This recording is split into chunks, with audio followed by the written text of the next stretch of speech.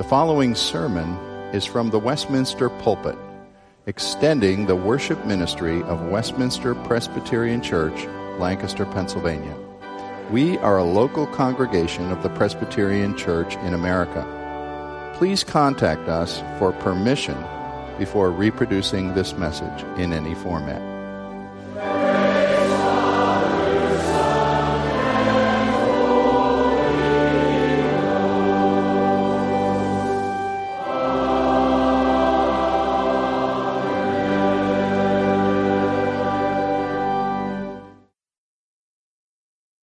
Tonight we want to continue in our series in 1 Corinthians, and perhaps when I've ministered as long as Dr. Rogers, I'll be able to give a 4-point sermon that quickly, but not tonight. With a little bit more prepared to say. If you've been with us in 1 Corinthians, we're turning to chapter 8 tonight, and if you have been here the last few weeks, you'll know we've worked through a number of questions that the Corinthians had for Paul, questions about marriage, singleness, divorce, living the life that God calls us to. But now as we turn to chapter 8, we're turning to a new question that the Corinthians have that Paul will endeavor to answer. We'll read the whole of this short chapter. So let's read together 1 Corinthians chapter 8. Now, concerning food offered to idols, we know that all of us possess knowledge. This knowledge puffs up, but love builds up. And if anyone imagines that he knows something, he does not yet know as he ought to know. But if anyone loves God, he is known by God. Therefore, as to the eating of food offered to idols, we know that an idol has no real existence, that there is no God but one. For although there may be so-called gods in heaven or on earth, as indeed there are many gods and many lords, yet for us there is one God, the Father, from whom are all things and for whom we exist, and one Lord, Jesus Christ, through whom are all things and through whom we exist. However, not all possess this knowledge, but some, through former association with idols, eat food as really offered to an idol, and their conscience, being weak, is defiled. Food will not commend us to God. We are no worse off if we do not eat it, and no better if we do. But take care that this right of yours does not somehow become a stumbling block to the weak. For if anyone sees you who have knowledge eating in an idol's temple, will he not be encouraged if his conscience is weak to eat food offered to idols? And so by your knowledge this weak person is destroyed, the brother for whom Christ died. And thus, sinning against your brothers and wounding their conscience when it is weak, you sin against Christ. Therefore, if food makes my brother stumble, I will never eat meat, lest I make my brother stumble. Let's pray. Father, we thank you for your word which is graciously given to us. We pray that your word would shape our hearts and minds to be more like you. And we pray that you would be glorified by us, your people, as we're shaped by it. We pray this in Christ's name. Amen. If you think back over the chapters in 1 Corinthians that we've talked about, you'll remember that there's been a number of questions that the Corinthians have posed to Paul. We talked about marriage and singleness and divorce. We've talked about suing and the role of courts. We've talked about sexual immorality. We've talked about a number of questions. And so now, in chapter 8, Paul begins by acknowledging that he's turning to the next question in the list that the Corinthians had sent to him. He begins now concerning food offered to idols. Now, most of the questions that we've talked about so far are ones that we can, I think, readily identify with. Suing and taking people to court is certainly something we see all around us. It's something we are familiar with. Sexual immorality is something that fills our culture. Marriage, singleness, divorce are questions we think about, wrestle, identify with in so many ways. Food sacrificed to idols. It's not one that we relate to much. And I try to imagine what would it be like to have food sacrificed to idols be an issue that we can relate to. And maybe the image that first came to mind is many of you are probably used to either going to the grocery store or knowing people who go to the grocery store and have to examine the food labels on everything that they buy. Maybe they're turning the food label over to see if it's processed in a peanut factory. Or maybe they're turning the food label over to see if there's gluten. And so I'm picturing in my mind as I read this chapter, walking down the meat aisle in Giant and turning the meat package over and looking for the dreaded phrase, "This meat may have been raised, processed, or packaged in idolatrous factories." Or maybe it's got the yellow 100% idolatry-free sticker on it. I'm not sure. But maybe meat sacrificed to idols and sorting through meat sacrificed to idols isn't a situation that we can identify with as a specific issue. The context of that specific issue is absolutely something that we can relate to. See, in Corinth, there were Christian brothers and sisters, fellow believers, who differed as to whether eating this meat was sinful or lawful. And the situation of differing with brothers and sisters in Christ over whether an action is sinful or lawful is absolutely a situation that we can identify with. It's one that fills our churches. I went through, in my mind, trying to think through a list of different issues and topics that I've heard brothers and sisters in Christ disagree over, and I'm sure you could come up with quite a good list. I thought through things like going trick-or-treating on Halloween, skipping church for a sports tournament, drinking alcohol, watching any R-rated movie, playing video games that include violence, listening to secular music, or even singing contemporary Christian music, going shopping on a Sunday afternoon. The list goes on, and I'm sure you could add many more to this list. And I don't give this list to say they're all right or wrong, but just issues that I know there is disagreement on between believers. And of course, there you have on the one hand brothers in Christ who will accuse the others of sinning. And on the other hand, you have brothers saying, well, no, you are just holding on to some extra biblical legalism and creating a further law here. And so the situation of brothers and sisters disagreeing over the lawfulness before God of an action is a situation I think we can readily identify with. And so Paul's comments here in 1 Corinthians chapter 8, while they won't answer every question we may have about every issue, they do offer us some specific guidance on how we should approach one another as brothers and sisters in Christ, even when we may have questions about some of the actions that we may be doing, maybe that we are uncomfortable with or that they are uncomfortable with. So as we look at this, I think this is one of the more actually applicable and readily present chapters for so many of our interactions with fellow believers. And Paul outlines his thoughts very clearly in this chapter. And I want to start by looking at verses 1 through 3. Here in verses 1 through 3 of chapter 8, Paul starts by establishing the key principle that should guide us in these situations. Paul's key principle is all about understanding the role of knowledge and the role of love in our relationships with other believers. As you may remember from the beginning of 1 Corinthians, the 1 Corinthians were very excited about knowledge. They were very into their knowledge. And the Corinthians thought that the knowledge that they had marked them out as more mature, more advanced believers than others around them.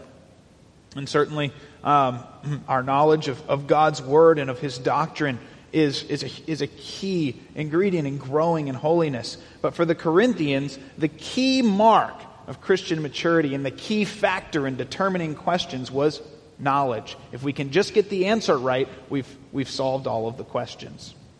And of course, at one level, this does make sense. We can certainly sympathize with what the Corinthians are saying. We teach doctrine. We teach what the Bible says. We want to know the theology of God's Word.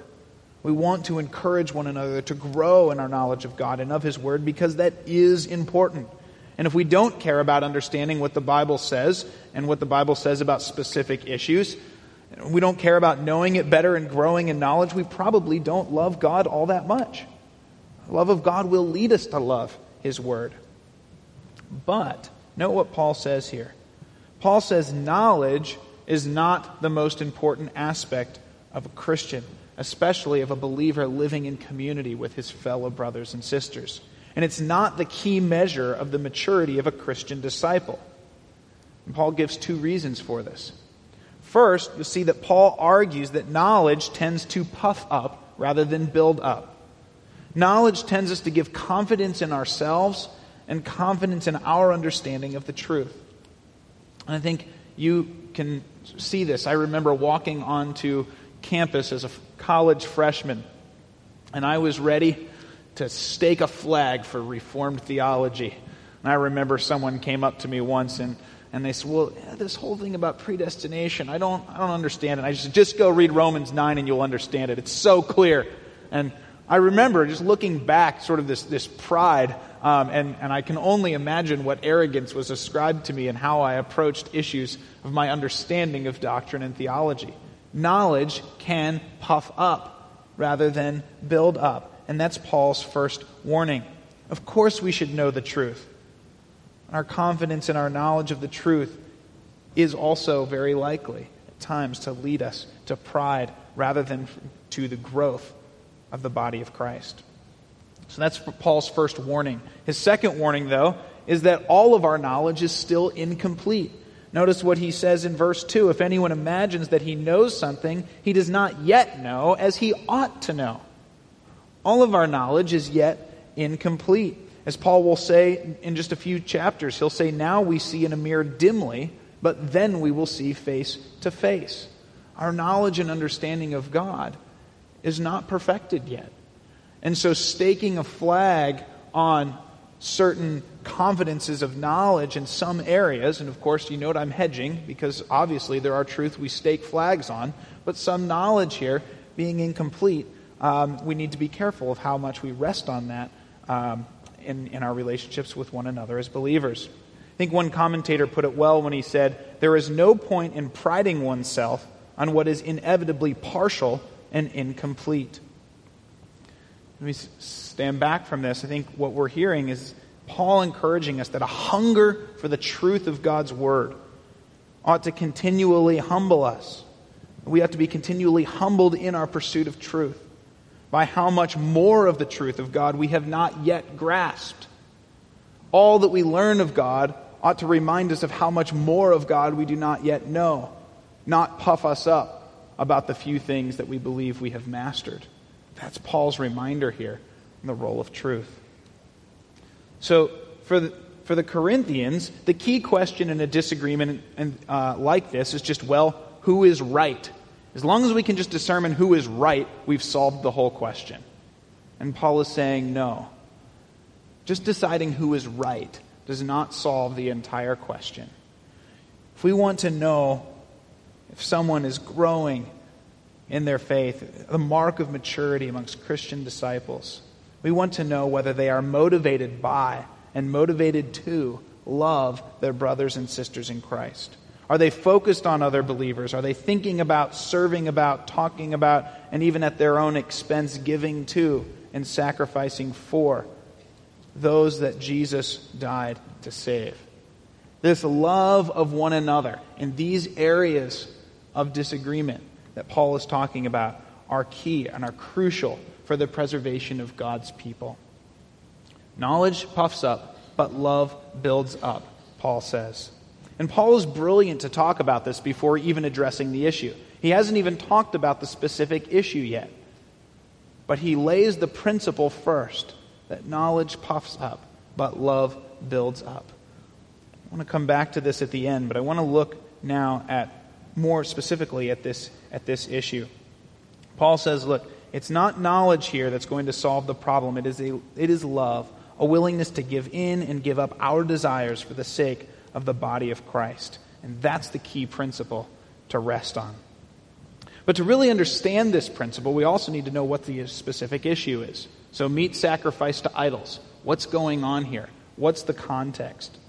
If we travel back a few millennia into the 1st century AD, we would likely find that there are two scenarios that were causing distress between believers here. One, in typical temple worship, if a cow or sheep or another animal was sacrificed in the temple, they wouldn't burn the whole animal. I'm not sure how much we've studied sacrifices, but they would only burn a small portion of the animal, usually the choicest portion of the animal, to their gods, and the rest of the meat would be either eaten by the priests or given to the priests to sell to provide money for their livelihood. And so if you were to go out into the meat market, chances were good that as you made your choice of a steak, that steak was coming from an animal that had been sacrificed in one of the temples that the priests had then sold. So one scenario is when you go shopping for your meat, you may end up buying and eating meat that had just been on an altar to a pagan god. What do we do with that? And that's scenario number one. Some Christians believed that buying this meat on their daily trip to the market was no problem, while others felt that it was tying them to idolatrous worship. But there was probably a more significant part of this question that verse 10 brings out. You'll notice if you look at verse 10 that Paul talks about eating in an idol's temple. Eating in an idol's temple. See, many of the social gatherings that took place in the ancient world actually took place in large dining rooms in the temples. Today, if you're going to have a dinner together with a large group, maybe you go up to Oregon Dairy and get one of the side rooms and have your birthday party in a side room, or you have a banquet room, a banquet hall, and you go and have a banquet there. Well, in the ancient world, there was no Oregon Dairy, but there were temples, and you would have your gathering in the banquet hall of the temple. And you can imagine going into the temple to have your party. In fact, we've found some ancient dinner party invitations. If you're interested in archaeology, we have some ancient dinner party invitations. We have one that goes like this: Chiramon invites you to dine at the table of the god Serapis in his temple tomorrow evening. So here you are, a recently converted, now brother in Christ. You want to fellowship with your friends, and here your dinner party is held at the temple. And where do you think the meat for this party likely came from? That was likely the meat that had just been sacrificed in the temple. So, you can see as a Christian how this starts to become uncomfortable. All your life you've grown up worshiping the gods, and now here, in order to remain a part of this social gathering, you've got to go back to the temple and eat that meat again, and you can begin to see why this was a question that the Corinthians wrestled over. So, laying out his key principle to guide the Corinthians here, Paul now begins to apply it in verse 4 to this specific situation. And in verses 4 to 6, he talks about the knowledge that the Corinthians had. And he first says, look, the knowledge that you have is right. And the Corinthians, from context here, we believe were okay. At least the ones writing this letter believed it was okay to eat this meat sacrificed to idols. And Paul seems to agree with them. He says, look, we know that these gods are not real gods. They are just so-called gods. And there is only one true God and one true Lord. So these gods, these idols, are nothing. So yes, in verse 9, he talks about the right that they have. And we'll go back to this language more today and then specifically next week. But he talks about this right that they have. Paul says, sure, if you know that these gods are nothing, then you know that it is okay to eat this steak, even if it was on this rock in this temple before eating it. So in one sense, he's agreeing with the Corinthians. As you could summarize their position as saying, surely a false god doesn't ruin a good steak. And Paul says, you're right. Paul's willing to agree that Christians could reject the idol and still eat the meat. And he agrees that they could, presumably, also accept Chiramon's dinner invitation, since they have this right. But can't you see the hesitation that some Christians would have here? They've gone to worship these idols for their entire lives. They've thought of the meat sacrificed to the idol as part of pagan worship. How could they go back into that context? You see the wrestling that these brothers in Christ would have. And so Paul moves on in verses 7 through 13 to say, yes, you have this knowledge that these gods are false gods. And so, yes, eating this meat would be okay for you. But how do you deal with this situation in a community? In a community of brothers and sisters, where, as he says in verse 7, not all possess this knowledge. Not all believers were confident that they could walk in that temple without sinning. For many, this was still something that they wrestled with. And so Paul says, whether because of former association with idols or for some other reason, these brothers would go into the temple and eat this meat as if it was really offered to the idol. They would not be able to disassociate themselves from what was happening, and their consciences would be defiled. Paul's essentially saying, look, you who do this are setting an example that's either offending other believers or perhaps even encouraging them to do it as well, even though they're not comfortable with it. And this is a very important principle for us. If a brother and sister in Christ is not comfortable doing something, we should not be pressuring them and pushing them to do it, even if we think it's theologically okay. As Paul's establishing the principle here that he talks about elsewhere, where to go against our conscience is a sin, regardless of the theological debate. So to encourage and to do something that would encourage others to participate in a sacrifice that they still associated with idolatry. You see how strongly Paul puts this when he gets down into verse 11 and 12, when he says that you are encouraging your brother for whom Christ died to sin. And if you encourage your brother for whom Christ died to sin, then you and your brother are sinning against Christ and his body. This is a serious issue, to encourage someone or do something that encouraged another to go against their conscience and sin against their God. He uses the term a stumbling block. You have become a stumbling block for the people of God. You know what a stumbling block is, right? I recently discovered I have several children who like to play a game where I'll walk around and pretend to trip on something on the floor. And I'll sprawl out onto the floor and they think it's hilarious. But sometimes this game goes badly because sometimes I don't have to pretend. And it's usually when my son leaves the tiniest blocks out. The Legos. The little Lego pieces sprawled on the floor. If you step on those, you know what I'm talking about. Actually, on one of our youth trips, we were playing in the car on the way. We were doing questions, would you rather, and lay out two scenarios. Would you rather this or this? And the scenario that we spent the most time on was, would you rather walk barefoot over a bed of hot coals or a floor strewn with Legos? And the bed of hot coals was the more frequent choice. You know what happens? You step on something and down you go. That's the picture Paul wants us to see here.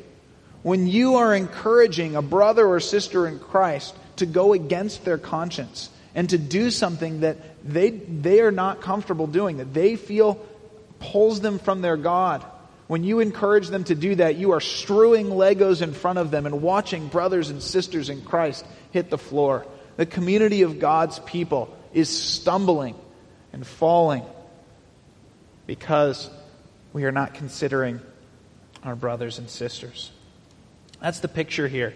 My concern, Paul says, my concern for my brother is the crux of the issue, not my doctrinal knowledge of whether this is right or wrong. My concern, my love for those whom Christ loved is the key question, not my ability to parse out this verb or that verb and know that I'm doctrinally correct. And Paul breaks this down, I think, in very understandable terms. He says, look, how do we know this is the case? Because food doesn't actually matter. If I eat this food or don't eat this food, I'm no worse off or better off before God. My standing before God isn't dependent upon what I eat for breakfast. Food doesn't matter. But breaking the unity of Christ's body, causing a brother or sister to sin before the God who died for them, that matters. That matters. I think when you juxtapose that, my choice off the menu for lunch versus the obedience or sin of a fellow brother or sister in Christ, it's become so clear that we should readily give in what we eat if that becomes necessary to preserve our brothers. I would be the first one to say I love my meat. I love a good cheeseburger, especially one from Five Guys. But we can agree with Paul in verse 13. If food makes my brother stumble, I will never eat meat again for the sake of my brother. That's the seriousness of the issue. We are called to give up whatever immaterial thing like food we may give up if it is to the benefit of our brother in Christ. I think this lays out Paul's logic. He gives us the principle. He acknowledges the Corinthians' rightness of their thinking, but then counters that by saying, even though you're right theologically, you should act differently because of love for your brother.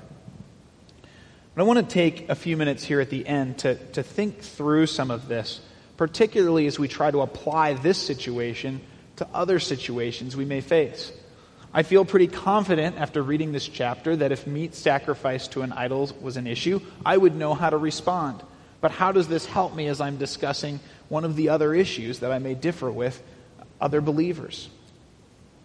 The 2 points that I want to discuss. First, we should note that Paul here is talking about principles that theologians also often refer to as issues of Christian liberty. Christian liberty. What are we talking about there? We're talking about issues which it would be okay, theologically, for believers to participate in if their consciences allow them to do so. We cannot apply the principle of knowledge puffs up, but love builds up to any issue theologically, such as, say, the inerrancy of Scripture. We don't say, well, the Bible is inerrant, but knowledge puffs up, so if my brother doesn't like the inerrancy of Scripture, we'll just kind of sweep that to the side and say, sure, I'm going to love my brother, and we won't talk too much about the inerrancy of Scripture. It doesn't apply to that. We're not talking about every issue theologically.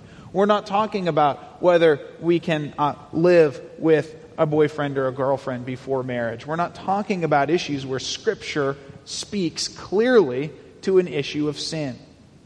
Now, the first thing we need to know as we're applying this is that these principles do not apply to every single area that people who claim to be Christians disagree on. Because people who claim to be Christians disagree on even fundamental points of doctrine that are at the core of our faith. And so the issues that these principles would apply to would be those issues that, yes, it would be okay for Christians to participate in this if their consciences are okay. There are other believers whose consciences are not clear. And in situations like that, we ought to apply the principles of this chapter. So that's the first mark of how do we know where to apply this? How do we approach this or apply this to other scenarios? The second mark or question that we can ask about this is, where is our heart? Where is our heart? Many times when we approach an issue, as I'm trying to think through an issue and think, well, what does Scripture say about this? There's a big difference between when I approach Scripture with, I don't know what Scripture says and I legitimately want to find out.